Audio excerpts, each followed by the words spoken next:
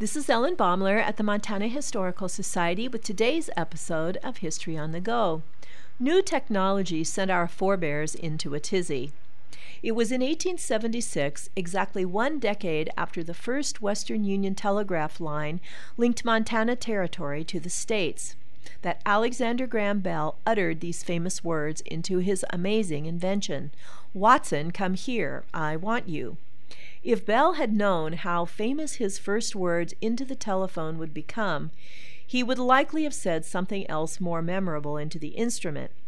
But nonetheless, with those words, the world stood poised on the brink of revolutionary technology. Bell Telephone Company organized the following year in 1877, and the telephone quickly captured the imagination of the nation. Before Hellenans had phones in their houses and a commercial telephone exchange, some households had a system much like the telegraph, and messages could be tapped between parties. But that required memorizing the code. Then, makeshift lines that allowed voice communication were rigged between telegraph offices in different towns. The local newspaper reported one incident concerning a Whitehall gentleman. Just before a severe thunderstorm, he stopped in the Helena telegraph office and requested use of the telephone to talk with his wife, who was visiting in the small town of Troy.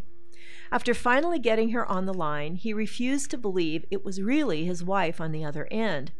He asked her to say or do something that might convince him. Just then a tremendous streak of lightning jolted through the wires and knocked the man flat. As he regained his footing, he exclaimed, "That's the old woman, certain, only she's growed a little more powerful since she left home."